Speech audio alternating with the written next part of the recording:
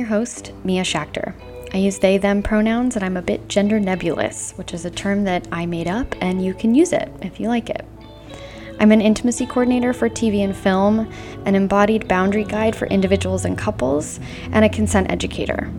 My interest in this work is mostly in consent, gender, and power dynamics. I offer Zoom classes live and for download through my website at sharetheloadinc.com. And that's where you can find private sessions too. If you could just, to get everything started, introduce yourself, say a little bit about who you are and what you do. Yeah. I'm Mia Schachter. I use they, them pronouns. This is my podcast. You are interviewing me today on my podcast, which is exciting for me. I'm an intimacy coordinator for TV and film. I also teach consent classes online, and I take private clients as well. I do like private lessons and private sessions on consent and boundaries, one-on-one with people, 1-on-2 or 3 with people.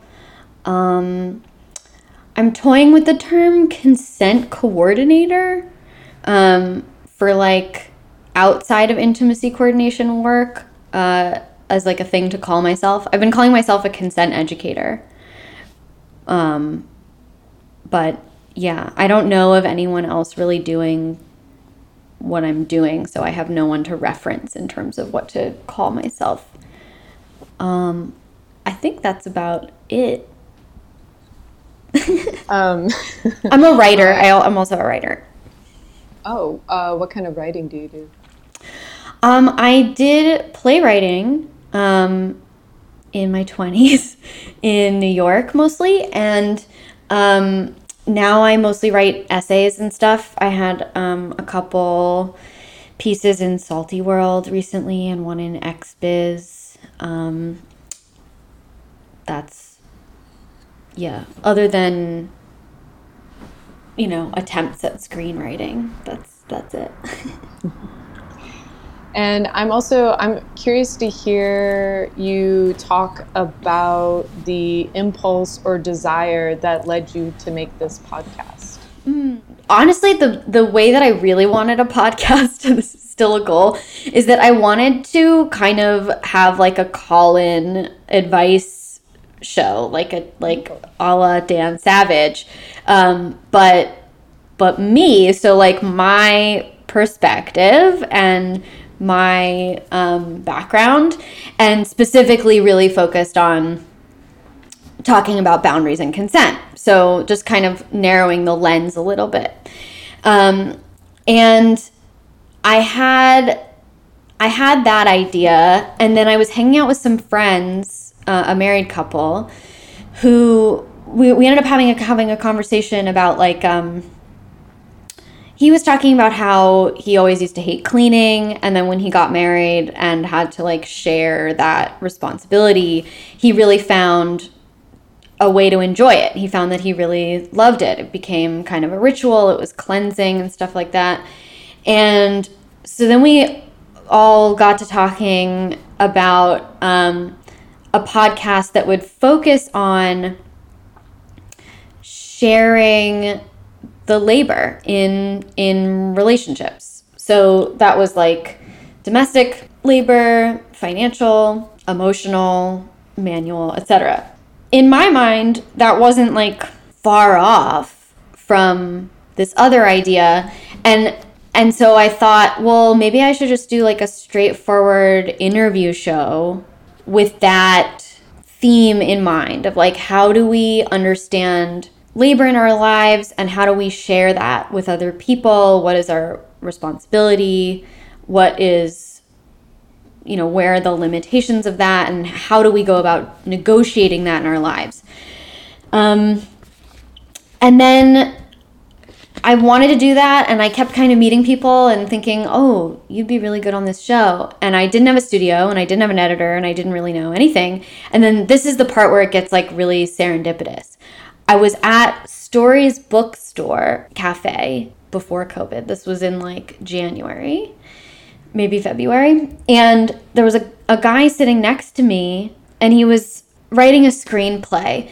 And I kind of thought, like, I don't know, I should be telling people like what I do. And I'm coming to this coffee shop to like be around people instead of do this work at my apartment. You know, what is the reason for this if not to like meet people? And I turned to him and I was like, hey, clearly I'm like looking at what's on your computer, and I apologize for that privacy breach, but I'm an intimacy coordinator, and if you ever need one, there's not a lot of us in LA, so here's my card.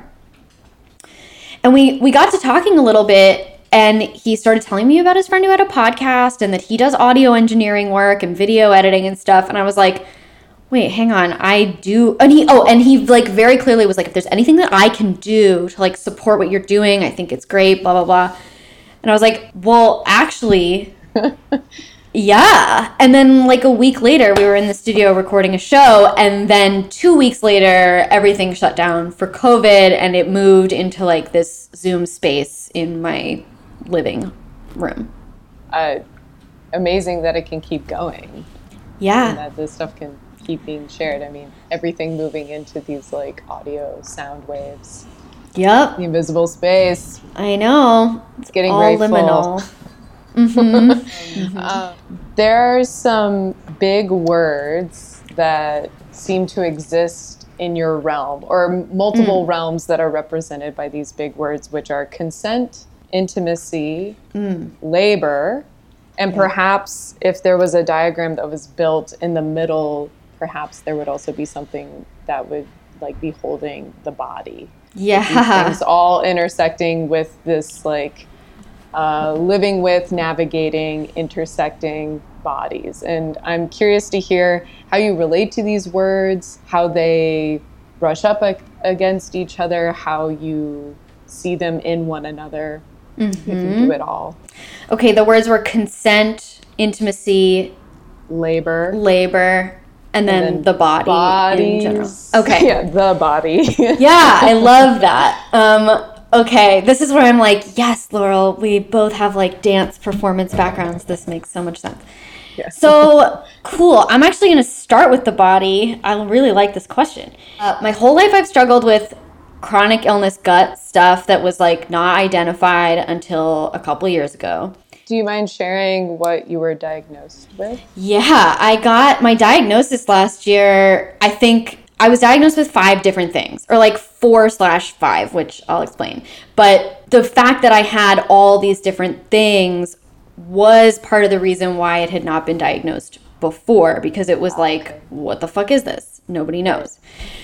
So it turned out that I had this MTHFR gene mutation, which I won't get too much into it, but basically like it's very common amongst Eastern European Jews. And it makes you prone, kind of like extra susceptible to inflammation, autoimmune, all those things that are kind of wrapped up together in with like stress and gut inflammation. So, okay, like genetically predisposed already. Then I was diagnosed with Candida, which is a yeast or fungus or both. I'm not totally sure. And then I was diagnosed with what my doctor said was either one of or the most severe case of small intestine bacterial overgrowth that he'd ever seen. There's 2 different kinds of it, and a like negligible amount that you can live with and not do anything about is like parts per million 10 and under. And I had both of them one was at 120 and one was at 140. Whoa. And then the 4th thing / 5th thing was that I had 2 parasites, one of which I know that I had for like 10 or 12 years already. The way that this all happened, as I understand, is that I had that MTHFR gene mutation, and then I was a C-section. I didn't breastfeed for very long as an infant. And then as a toddler, I had chronic ear infections and was on antibiotics just many times as a toddler. So because of those epigenetic factors, so there was a genetic factor and then those epigenetic factors, like my gut never fully developed. And so I was like predisposed to the SIBO, to the candida, and to the parasites. That's the body background. Yes. Okay, so as you can possibly imagine, after years and then decades of being really kind of uncomfortable and sickly and in pain and, just all around like fragile, I guess. And the way that it was manifesting in me was like extreme fatigue and exhaustion. I was sleeping. Yeah, that was going to be my next question. Like, how were you feeling during all of this? Because all those words that you just described could be like external descriptors, but you might have in fact been like so in touch with some like grandiose potential of expression, or like it felt like you had a lot of energy, but you had no way to actually access it or express it because of these other factors. Yeah, they were totally like dampering everything that I had, I think, that I felt like I could offer the world. Like I had a reputation for falling asleep like under desks in rehearsal or like at my desk in class. I had an acting teacher in college who like hated me and wrote me these like really terrible like evaluations because what I was doing, and I didn't realize this obviously. Well, first of all, in college, like I would roll out of bed and go to class in my pajamas. I couldn't get up before I absolutely had to. And then I would go to one class and then I would go to the like on campus cafe, buy a bagel with cream cheese on it, and then eat it and in my other class. And I was like still in pajamas, and by this time it's like 11 in the morning. And then because I just ate a bagel and had no idea that like my body absolutely cannot digest a fucking bagel, I was falling asleep in class.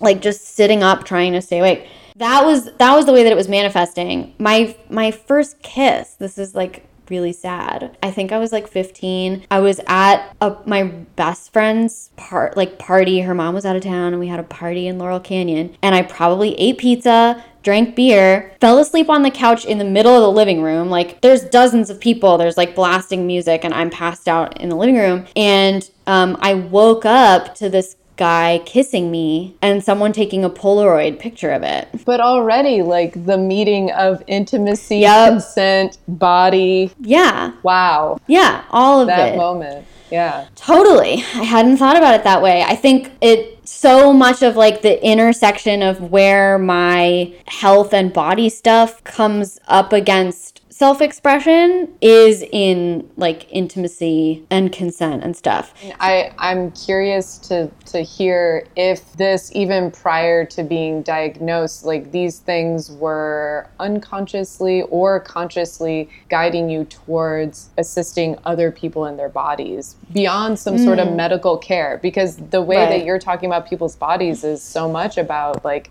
how they feel or how they express themselves, whether it's on screen for a job or in their lives through like working with like consent one-on-one and things like that. So I'm curious that like everything that you're describing in terms of it all is stemming from like how you felt in these like deep internal illnesses that your body was trying to overcome in some way. But how does that then get externalized for yourself and then like towards other people's bodies as well? Well, I'll start with myself because I think that was like, there was so much repression going on. There was so much ignoring my body. My body was screaming at me. I mean, by the time that I was willing to like just kind of go to my parents and be like, I'm ready to exit the planet. I need your help. And, and they were like, do whatever you have to do. Like, go to any doctor that you think is the right doctor for you. Like, we have to figure this out. I had spent so many years, like, telling my body, like, I'm in charge, as though I am not my body.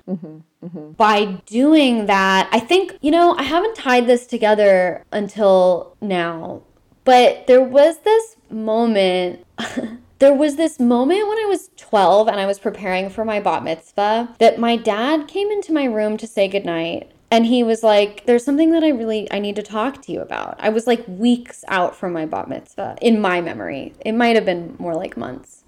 But he said, and I almost remember my mom like standing in the doorway. It's kind of fuzzy. My dad sat on my bed and he said, I want to tell you something because I want you to know I don't believe in God.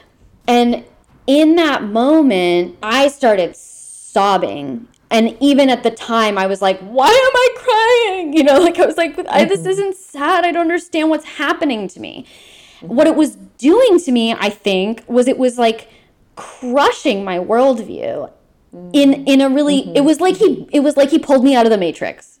It was literally like he just like unjacked me from the Matrix. And he was like, you have choice. Like what these people tell you is not necessarily true. Right. And like showing you agency also through rejection while preparing you for acceptance. Oh my God. He was teaching me no. Ooh, I like that. So that moment is like, I attribute so much to that moment because it instilled in me what I think is so healthy for a kid, which is the questioning and the challenging of authority and the questioning your teachers and being like, where are you getting this information? Do you believe this? Is this an allegory or is this real? Like being able to even ask those questions was what kind of like rained down on me in that moment. And I think so much of like my health and healing has not come from a doctor. In fact, I would say I've been more traumatized than I've been served by doctors. It's been so much about understanding like the systems that control why I am the way I am, why I feel the way I feel, and why I believe what I believe. So when I'm like now currently treating myself for what's going on with me, I'm looking pretty far and wide for stuff. Like I'm not taking prescriptions anymore. I'm listening to my body. I'm understanding that like sugar is basically capitalism incarnated. And literally because there's a sugar lobby in the government that's like fighting to continue to exploit people so that they can not pay for labor. So yeah, like coming to every teaching from that moment on with like a skepticism and knowing that I can choose to believe it or not. I can form my own opinion about it. Totally has affected like my approach to healing and also to consent. Oh, but to your question, I think I had spent so long rejecting my body, telling it that it was wrong and that I needed it to like obey me, that the repair that needed to start before I could help anyone else was really making clear to my own body, I hear you, I am caring for you, and I'm sorry. Like, I'm grateful to you, and I'm sorry that I ignored you for so long. Yeah, do you mind sharing some practices or rituals that you do? Because that also sounds like you're then engaging in an intimacy practice with yourself. Yeah, I've been working on that. Not having much intimacy with others at the moment, or for the last like 9 months. Yeah, I have a reminder on my phone every day that says check in with my gut. And it's funny to admit this here, but I often ignore it. But when I don't ignore it, I just take a moment and like put my hands on my gut and I'm like, and I close my eyes and I really ask it, how are you feeling today and what can I do for you? I also do that when I'm trying to choose food. So instead of like what used to happen, which was like, I just want something sweet at any and every moment. And as we now know, sugar is basically a narcotic. Like it triggers the same stuff in your brain as opium or heroin. So I had to like wean myself off sugar as though I was addicted. I think I probably was. And now I'm able to go like, what do you want to eat? And my body's pretty clear with me. I do write in my journal every morning, first thing in the day. And I always try to write, how do I feel this morning? And to steer clear of like, well, yesterday this happened and this happened and I had a dream like this, but rather to be like, how do I feel today? And there's other things like I am very aware of changes in my poop. I check out my poop every time I poop. This is like now making me think of a whole new list of words, which is how the unknown plays a role, meaning like the intuition. Okay. It seems to be playing a role in this communication, which it seems to also be. It's all inwardly and outwardly. Yes, inwardly and outwardly. And then something that you just said, time. How time plays a role in all of this. Like you sitting down in the morning and not looking back or looking forward, but looking at the present moment. But then trying to understand also with this body journey, all this like past, or even what you're talking about, like ancestral, so much time creating a single moment, which is the present. And then perhaps perceiving a future body, which is what? Do you have a future body? Do you have a goal inside of all of this, of how you perceive your body will be or want it to be with all this work? Yeah, I'm going to answer that last one first because it ties into the rituals question. I do try to do like positive visualizations about what my gut could look like. There's this like beautiful meditation garden in Mount Washington called the Self-Realization Fellowship. And last year I spent a lot of time sitting in there imagining that my gut looked like this garden, like lush and green, like this garden. So there are rituals like, or maybe not, maybe practices of like going for a walk as though I'm healed, like past tense, because I do actually believe, just as like with addiction, people are always in recovery. Like I'm always going to be in the process of healing. I don't think that I'm ever going to be healed.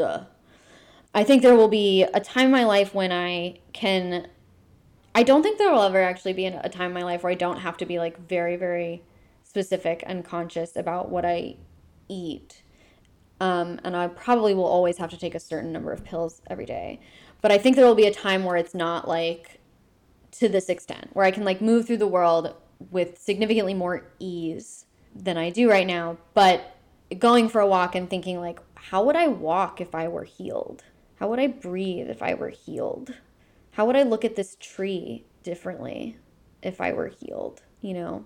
And that, I think that's something that the goal is like more ease, less stress. If you want to work with me privately, I am taking new clients for 2021, and you can find that on my website in the Work With Me Privately tab.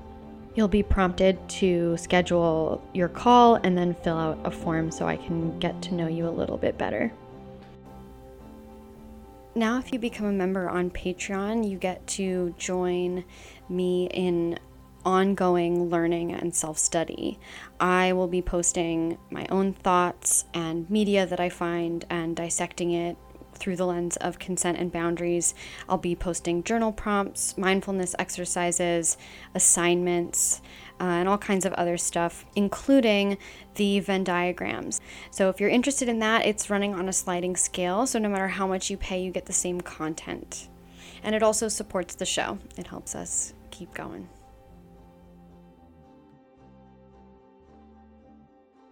And what does ease feel like to you or look like to you? Well, that's a good question. So like one of the things that takes a lot of time and kind of a lot more emotional energy than physical energy is that I have to take a lot of pills every day. Like somewhere in the, now I think it's in the like range of 25 a day. There have been times when it's been down to I think 16, and then times when it's been up to almost 40. So this is like a middle range, and it feels reasonable to me. What I appreciate about these not being, so my doctor tells me to take these. Like they're not prescriptions because they are, I mean, that just goes back to capitalism and like the pharmaceutical industrial complex and like the way that insurance companies will only cover medications that are, they will only cover pharmaceuticals, and pharmaceutical companies get loads and loads of money to test these things, and they lobby Congress so that they can be, be what they are in the world, and people make lots and lots and lots of money off of them. What people do not test is a lot of the stuff that I take, which is like herbs, vitamins, minerals, tinctures, powders, etc. They're things that are like FDA approved for me to consume, but they're not meant for, or they are meant for, but the government does not put its stamp of approval on these things. So I end up paying so much money out of pocket. So those are two big things. One is that my healthcare, because it is not what insurance companies consider like reasonable for them to be liable for, my healthcare is so unbelievably expensive. I spend more a month on my healthcare than I do on rent. And then the second thing was like this example of the pills that I have to sort in the morning and like lay out, these are like before a meal, these are with the meal, these are before the meal, with the meal, before the meal, with the meal, before bed. So just that amount of like having to consider that stuff, having to leave the time, leave the money, like budget my resources around those things. More ease would look like not having to do as much of that, I guess. Creating space. Yeah, more space. More space. Or offloading it somehow. Outsourcing in some way, if I could maybe afford one day to like pay someone to do it for me. Like, yeah, that would be well, if I had the money flexibility to then be like, yeah, I don't want this to be on my plate every day. Can you do it? And so then I'm curious about how the intuitive, like bringing these I words in, the intimacy, the intuitive, how do they play a role inside of the problem solving, the healing, or even like the agitation? Yeah, well, the intimacy thing is really fascinating to me because it has been intimacy building with myself in a few ways. One is that I do literally talk to my gut, and I have to like repair our relationship because I was basically abusive to it for all my life. So like building trust there so that my gut doesn't feel like it needs to scream so loudly to get my attention. A lot of that feels very intimate, and it has a lot to do with slowing down and really listening, which of course comes into play with consent and knowing your boundaries and knowing what your desires are. Being able to say no on behalf of my gut. Like it's often very hard for me to say no for myself. Like we were just talking about how hard it was for me to say I'm taking last week off and then being like, well, I can schedule this meeting. And, like those are boundaries that I let myself push. I do not push my gut's boundaries anymore. And I often have to advocate on behalf of my gut to other people. I'm at a restaurant or at someone's house or whatever it is. So finding that no for my body has been huge in being able to advocate for myself emotionally too.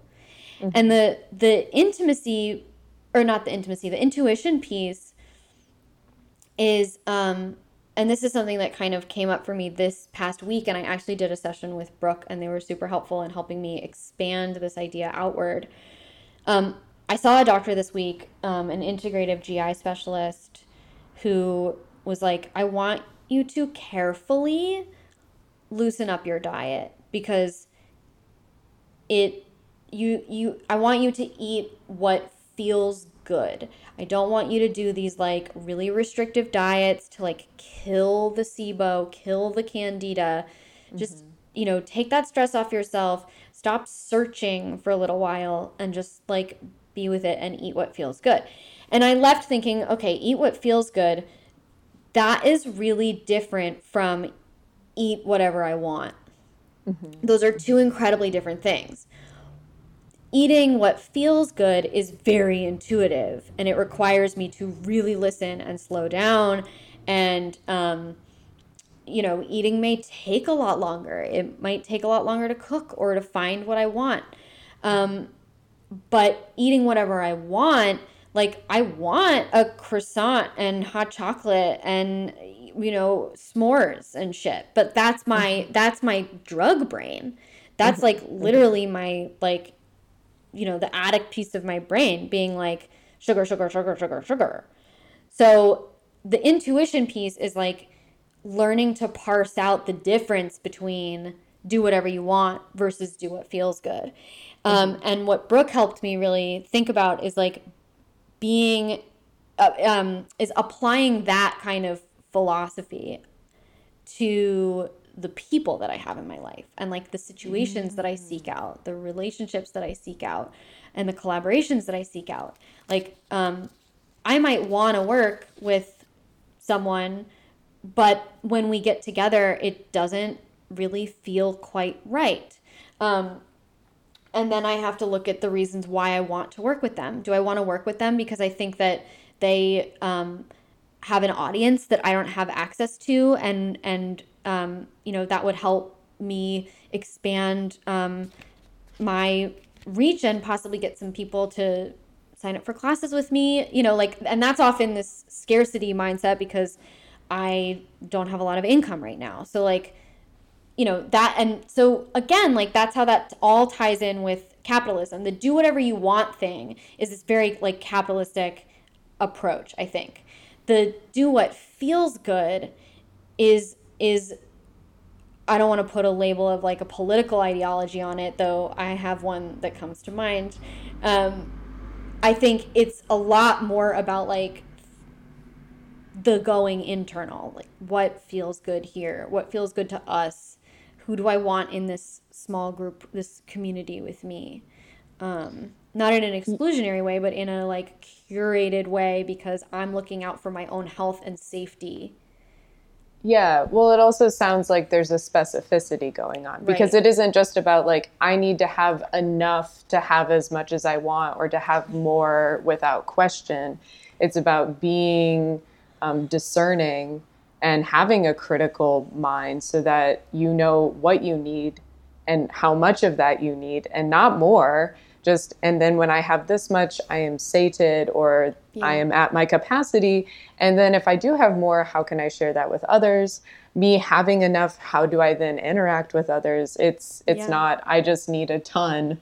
Right. More. Just in case, so that I can sit on this little mountain of my goods and it makes me taller than everyone else. It's right. And I can reach down and I can hand out one thing at a time to everyone beneath me.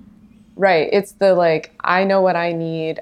I understand the ways in which I can get that and my options, but I'm also understanding how that then plays into like a larger economy that then becomes bountiful, but that because it includes other people.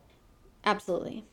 Well, this economy idea that you've now talked about, or like you're talking about right now, also then like playing into the idea of laboring and how to labor and when you labor. And also then you talking about like taking a week off.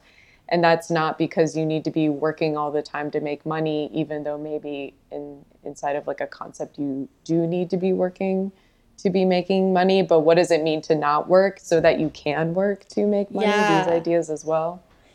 Yeah, the rest piece has been huge. Like with COVID, my productivity has shot through the roof because I'm someone who will schedule things until there is no more time in the day. And then very often will continue to work outside of that on various other things. So like what I've learned to do with COVID is actually hold my own boundaries and to be like, I work from 10 to 6 and I take a lunch break. And there's like a few exceptions that I will make for things that were set up before I made those hours. So like I do sometimes have a 9:30 meeting every Monday, and I do every Wednesday have an appointment that goes to 6:30 instead of 6. But I am like now budgeting my time so carefully so that I have built in periods of time for rest and space. And that's not, and then I try to like very seriously be like, okay, it's 6 o'clock.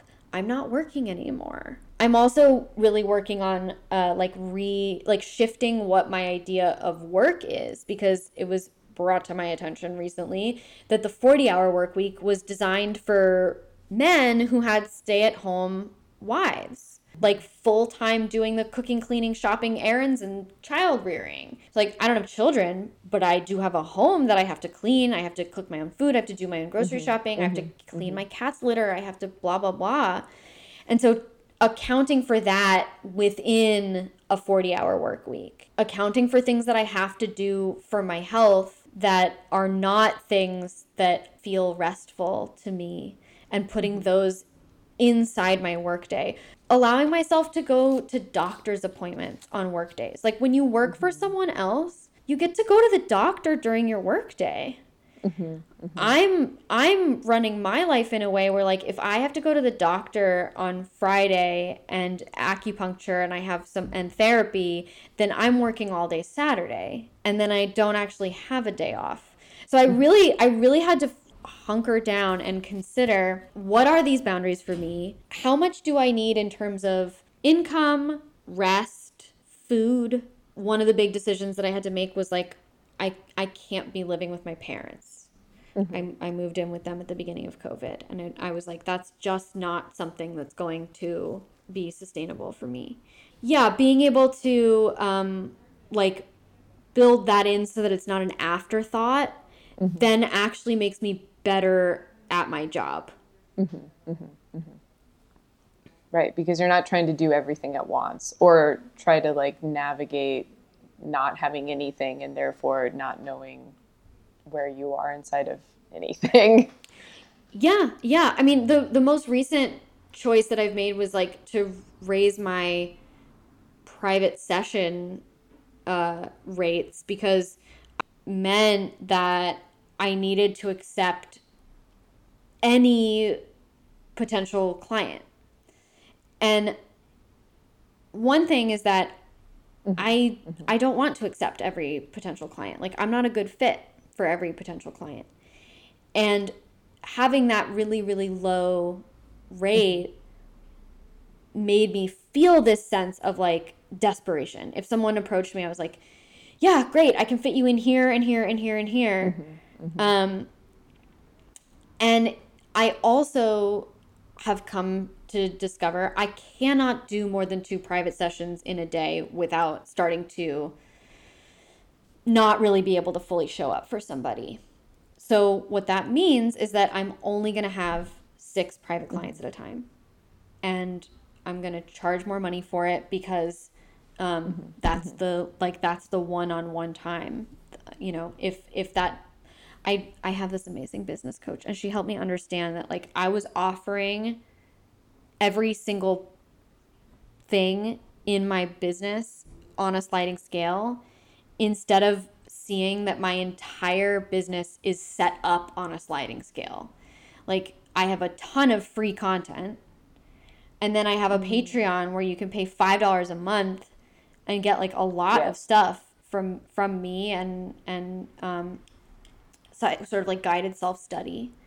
And then I have classes which are more expensive than the Patreon, and that's a group scenario. And then if you're seeing me one-on-one, it's this amount of money every hour, because that's very limited. So being able to understand that really started to let me see the ways that I am not budgeting time for myself.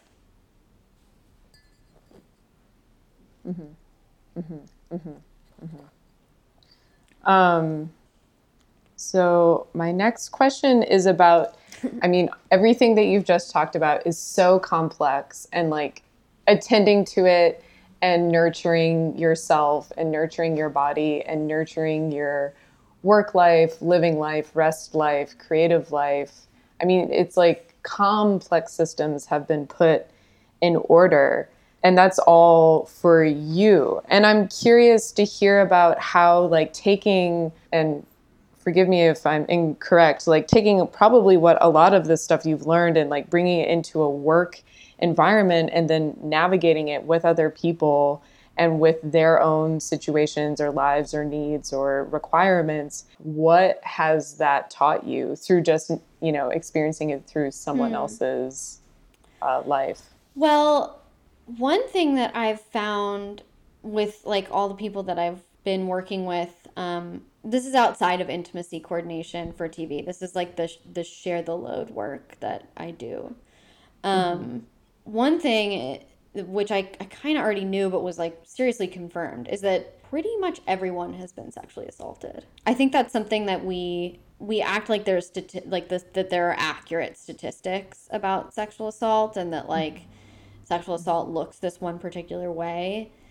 But I mean, there's so much sexual assault going on. And like so what's sort of come out of that for me a bit, and not just the sexual assault, but the way that we talk about like abuse and harm, or abuse, like abusers and victims, as though there's like these two groups of people in the world. There's not. We're all abusers, and we're all victims. Like, we've all been emotionally manipulative. We've all yelled at somebody. We've all done something for our own benefit without accounting for how it was going to affect somebody else. So there's like a huge spectrum of what is considered abuse, but we continue to talk about abuse as though there's like people who cause abuse and people who suffer from abuse. So that's something that's been pretty eye-opening to me. You had said, can you say the question again? Yeah, I'm just curious to know what you've discovered or learned or been shown just by sharing all this work that you've done and everything that you've learned through how you're teaching or working with other clients or people. Yes. Okay. So the other really big thing that I think is so important is that the like main toxin that we have interpersonally, I would even go so far as to say as a society, or yeah, is insecurity. Insecurity is what causes so much harm, from what I can tell. It's when and that insecurity comes from trauma, it comes from prior experience, it comes from any number of things. So it's not like just be more confident and you'll be a less shitty person. That's not what I believe. What I'm seeing more and more, and the lesson that I learn over and over, because I catch myself acting out of insecurity and later being like, fuck, that was not the person that I wanted to be that day, whether it's insecurity from like finances, scarcity, insecurity because I'm afraid that someone thinks I'm stupid or doesn't like me or doesn't want to be my friend or doesn't want to work with me, whatever these reasons are, I am the worst version of myself when I'm acting from a place of insecurity.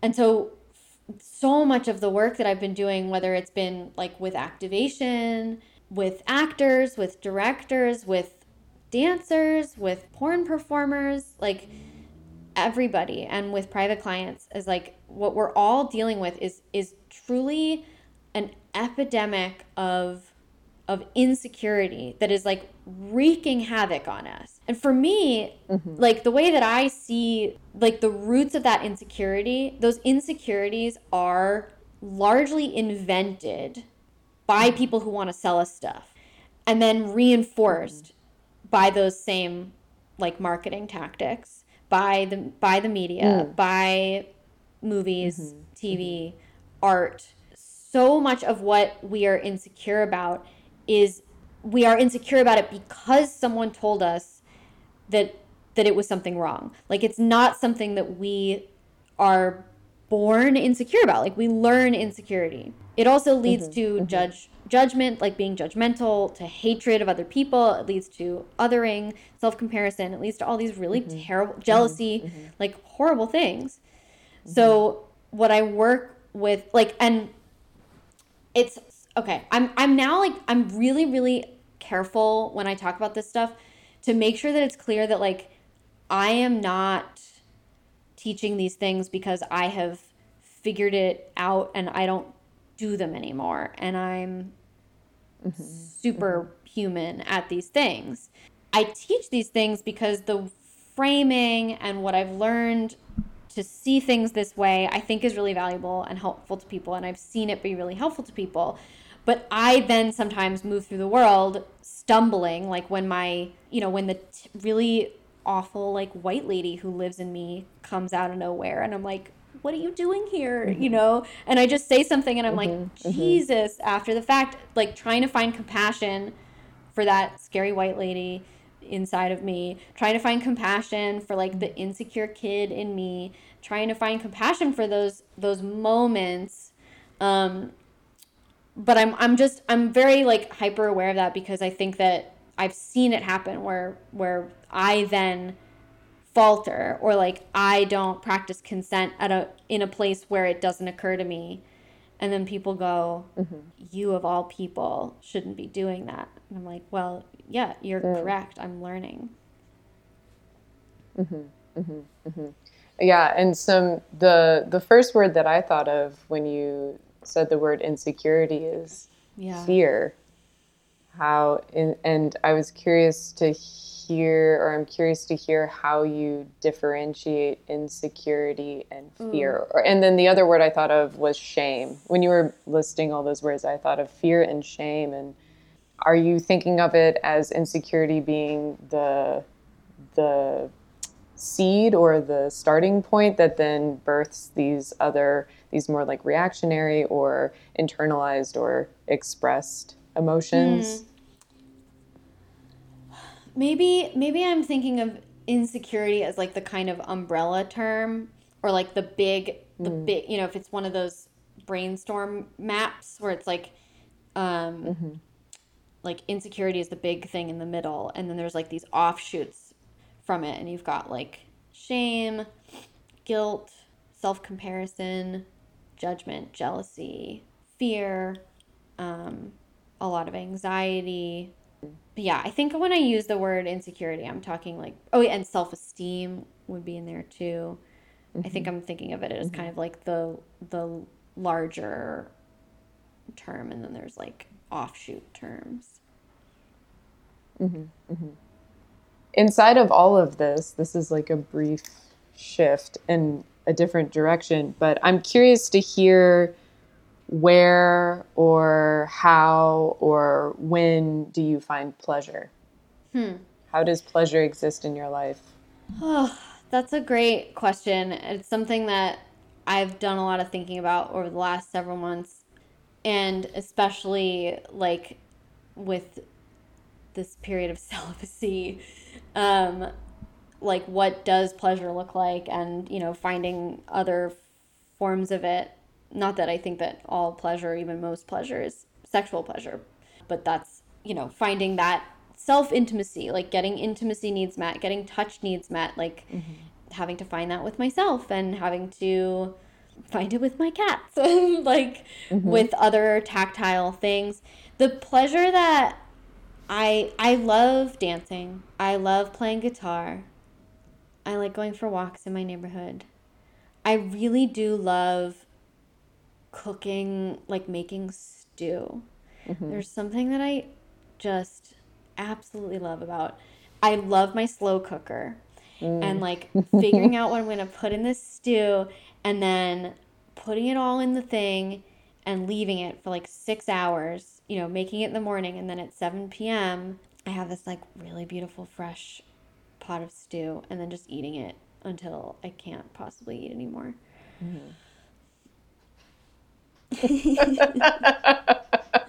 Sounds amazing. I got really caught up in that that slow cooker fantasy. I was like, yeah. Oh, it's great. If you don't have a slow cooker, yeah, I highly recommend them. Plus, your whole house smells like stew like all day. It's great. You can get them for pretty cheap too. It's true. It's true. I see them and I'm always like, is this the day? I haven't yet reached it, but I'm sure. I'm sure it's around the corner.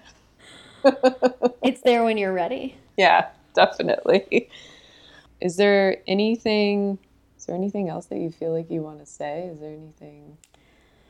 Well, I originally had wanted to talk about like how people can actually share the load of chronic illness and this kind of stuff, like with their friends.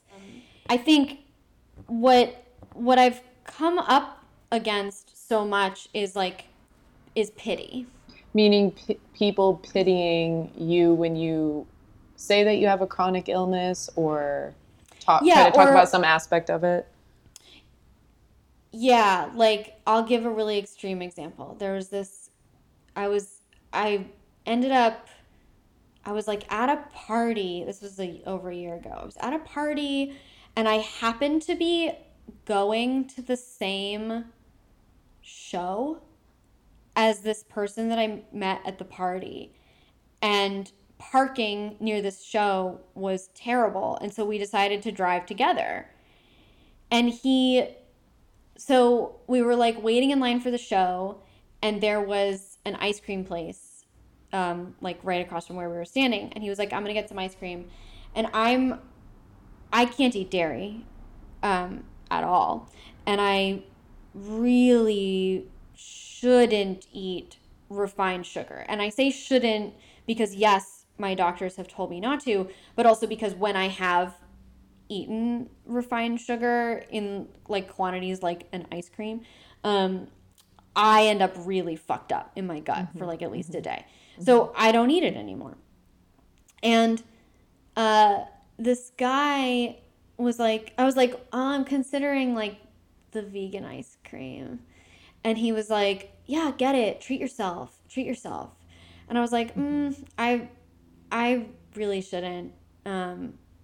Or wait, how did this go? No, it wasn't I didn't mention the vegan ice cream. I just said I really shouldn't, knowing in my mind that if I was going to get any, it would be the vegan option. And I was like, no, I really shouldn't. And he was like, come on, duh. And I was like, I can't eat dairy. And his face went blank and he said to me, I would literally kill myself. So I get that on like, on a wide scale. A lot of people being like, oh my God, you mean you can't, so wait, you can't eat bread. Does that mean you can't eat pasta? Does that mean you can't eat, like pizza, beer? Oh my God, you can't drink beer? Like that's the kind of thing that I get a lot of. And then also with people that I'm like really good friends with who even know, where like at Thanksgiving one year, I was like, can you just tell me what's in this thing? Like just so I know what the ingredients are. And my aunt starts listing them off and she says butter. And I was like, oh, okay. Okay, cool. Thanks. And she's like, oh no, Mia, I'm so sorry. So sorry. Oh my God, I wish I'd set some aside for you. I'm so sorry. And I don't want people's pity. I see pity as like yet another form of judgment. I don't need you to apologize to me. Like, well, and both of those examples are also the people making it about them, not about you. Good point. It's like back to the insecurity thing. Like they don't, and perhaps more because they don't know, which plays into pity. And so they're just tapping into how they feel and turning it into how you're doing. Yeah. Oh, yeah. That's a really good point. It is. It's very self-centering. I've also had very positive experiences of people like accommodating me and not making me feel like they're accommodating me, not making me feel like they're doing work to accommodate me. I had a friend at her birthday party. The night before her own birthday, she texted me and said, tell me what you're eating right now and like what kind of sweeteners you can have. And I was like, I mean, I just teared up. I was like, I can't eat gluten and dairy, and I can't eat refined sugar. I can eat eggs, like maple's great, honey's great. And she was like, okay, cool. Which sounds better to you, vanilla, chocolate, or carrot? And I was like, chocolate. And then I got to her fucking birthday party, and I was able to eat the birthday cake. Those moments to me are so amazing. If someone just asks me questions, I find that so helpful. Yeah, it's the questions. I think it's also like when people sort of try to over relate. Like my mom often will be like, well, what did you eat today? And I'll say, well, I had this and it had this in it. She's like, well, when I eat too much of that, I also get gassy. And I've had to now really talk to her like, Mom, what you're dealing with when you get gassy is not what I'm dealing with. When you say that you also have the same response to a certain kind of food, one, I guarantee you that's not true. And two, it sounds like you don't really believe me.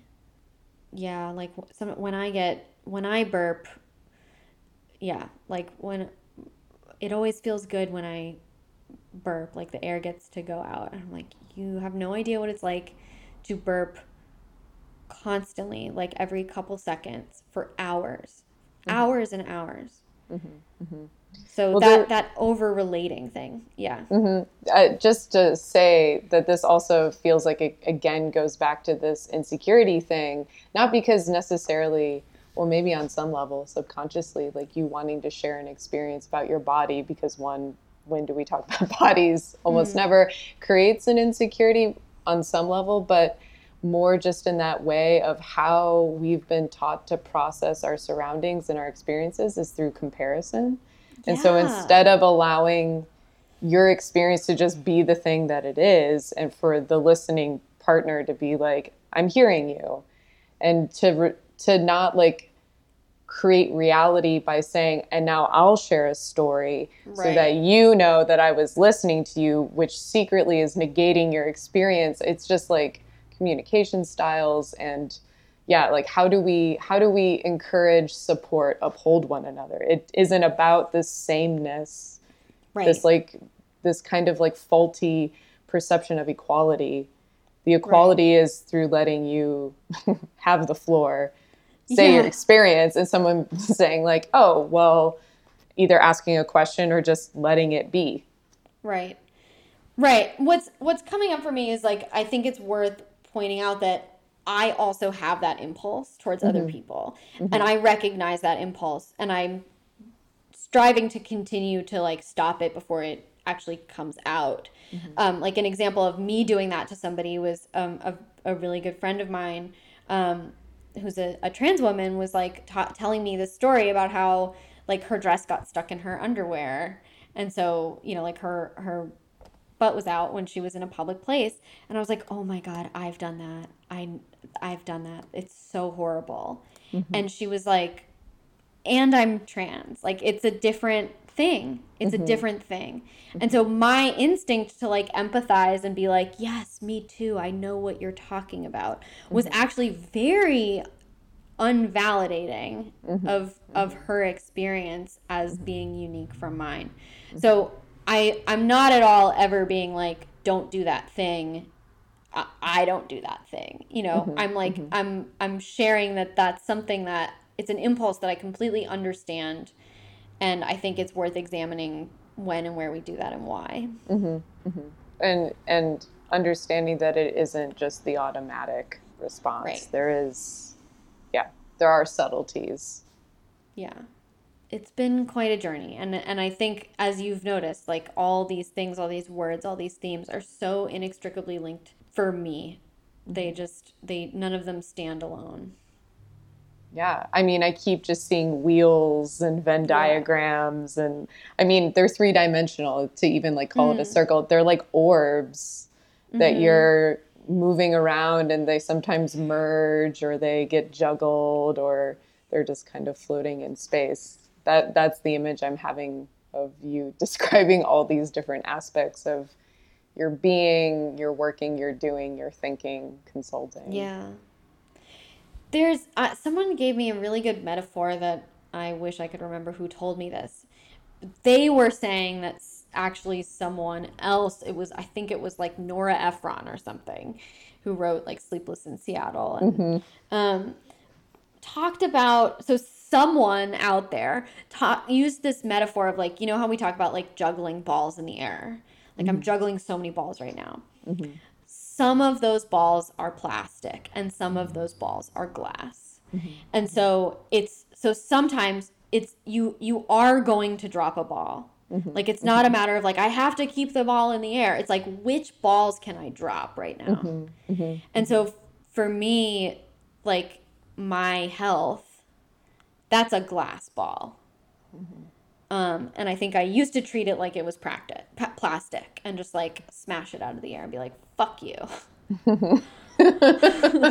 You weren't just dropping it, you were like slapping it. I was like actively like taking a racket and being like, fuck you. It's like dented. Yeah, it like makes a hole in the floor. Yeah, exactly. No more. Yeah. Bye.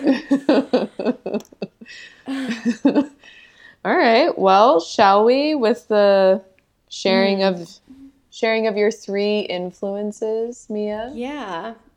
Yeah. I've never been on the receiving end of this question and I like it. So, all right. One of them is definitely the Wheel of Consent. Betty Martin's Wheel of Consent completely changed my life. It completely changed how I think I talk to people. Can I ask, how did you find it? Oh, I wish I could tell you. Like, several people have been like, have you heard of the Wheel of Consent? And I kept being like, someone else asked me about that. I don't know. And then there was one day, I guess it was like almost 2 years ago already, where I had like dedicated the entire day to just kind of like self-edification, like personal education. And so I had like YouTube videos that I wanted to watch, like lectures, reading I was going to do, etc., documentary and stuff like that. And then one of them was I was going to finally look up this Wheel of Consent thing. And I watched a video on it on YouTube. I started watching it. I found Betty Martin explaining it, and we're now in touch. She took my class at Activation. Nice. So I found this video of her teaching it. It's like 45 minutes, and I watched about 20 minutes of it, and I was like, this makes sense. This tracks. This is interesting. And about halfway through, she connects something, and it was nearly equivalent in a way to that moment of my dad telling me he didn't believe in God, where it just, have you ever had I'm sure. Oh yeah, that just like opens. Like, yeah. Right, where I was like, this is so expansive to my brain. My brain does not know what to do with itself right now. Right, it's the asking of like, am I ready? I guess so, because it's happening, but my God. I can't stop it, but it's, right. So that's what was happening. And I ended up being like, holy shit. And I started it over and I started taking notes, which actually I think oh my gosh, I think they're right here. Let me see if I can find like the first time that I saw the Wheel of Consent notes. And I can put a picture online. But so it was so groundbreaking. Yeah, here we go. Yes, look at that. Yeah. So this is the first time that I learned about the Wheel of Consent. That's inspiration. That looks like inspiration to me. Yeah. Yeah. So, and I drew so many and then it goes on to the next page with like Beautiful. Footnotes. Like I literally was like writing in 1, 2, 3 and then like explaining them elsewhere. And it just split my mind open. So the Wheel of Consent, highly recommend, life-changing concept. The second thing these are out of chronological order, but the second thing is Rent the musical. Rent was super formative for me, and I can hear like groans from some people listening to this and being like, It's something that only like pretty close friends know about me, I think, which is always funny and surprising to me. I absolutely love musicals. I think they're like the highest art form on the planet. Like I absolutely love them. It is a dream of mine. I'm actually co-writing a musical right now, and a dream of mine, sincerely, to produce a musical one day. And when Rent came out, I was like 7, and my parents were just, credit to them, they were playing that soundtrack in the car for me and my sister. I continued to be really into it, 7, 8, 9, and I still revisit it. It was really formative for me because I think of the queer narratives that we were not hearing at the time. They were truly revolutionary at the time.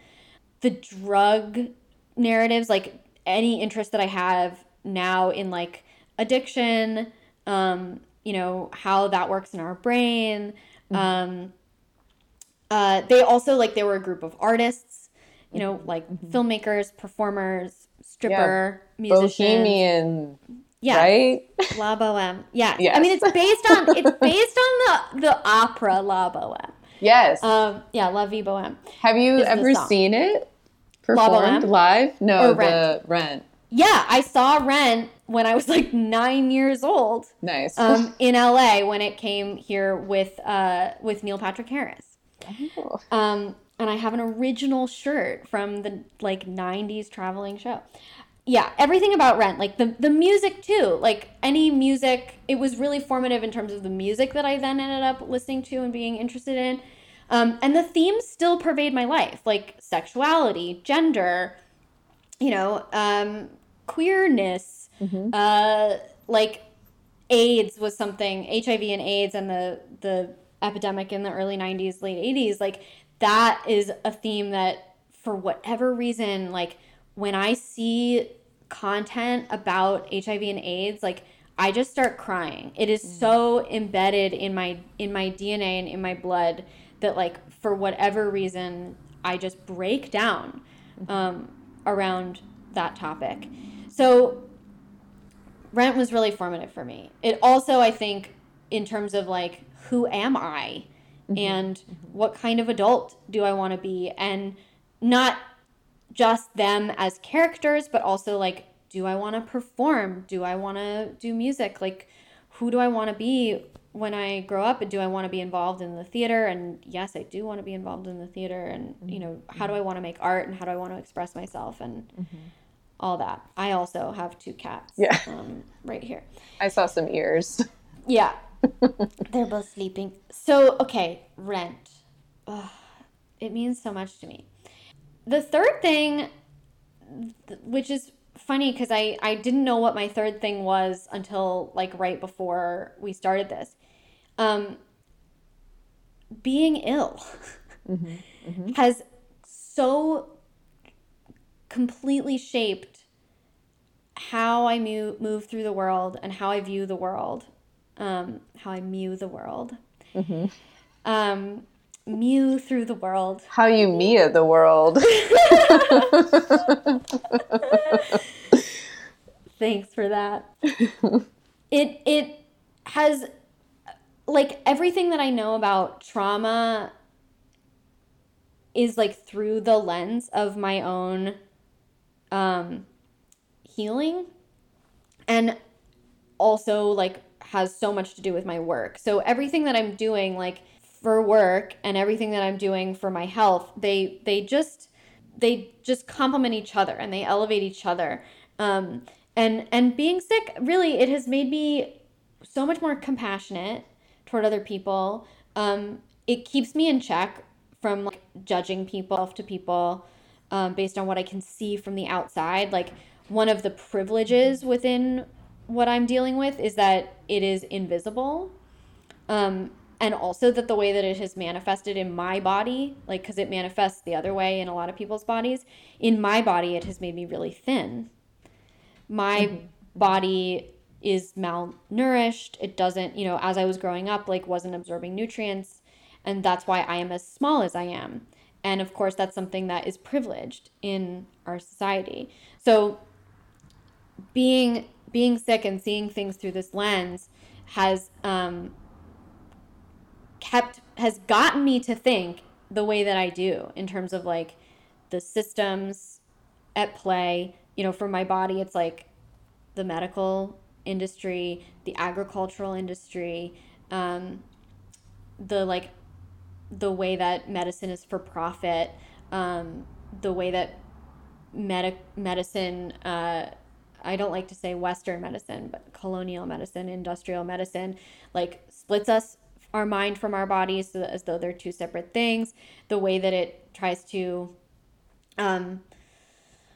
bandage symptoms instead of treat causes, like not looking at the whole person, all those things like play into this underlying thread of like challenging authority, and also making sure that my kind of political philosophy pervades all areas of my life. Like I'm not just careful about what I'm putting in my body. I'm very careful about like where the money is going. If I'm going to be spending it on this kind of thing, like I'm going to buy it directly from farmers, and I'm going to do my best to make sure that I'm also not then putting more chemicals in my body, which means that I'm buying certain kinds of produce and certain kinds of meat. There's so much about it that's like really stressful that I wish I didn't have to deal with it. And yet I can't really talk about it without talking about how grateful I am for the experience of it. It's It sounds eye-opening. Yeah. It's been an eye-opening experience. Yeah. The fact that I have to be always mindful and aware of my body is like I feel like most people get away with not listening a lot of the time because their body's not really screaming at them. It's just kind of like, hey. But my body was screaming so loudly at me that I am now, as you've said, like in very intimate communication with my body at all times. And that it's just a different kind of moving through the world from what I had experienced when I was trying to make my body shut up. Yeah, well put. Thanks. Well, Laurel, you think you're going to start your own podcast now? It's fun, right? Yeah, talking to people about how they're living and thinking and feeling is a beautiful experience. Like, it was a moving experience. I mean, this was a great experience. Being interviewed was a great experience. It's like, there is an arena that allows me to like express myself in an articulate way. Yeah. It's like, oh, how empowering. Right? Yeah.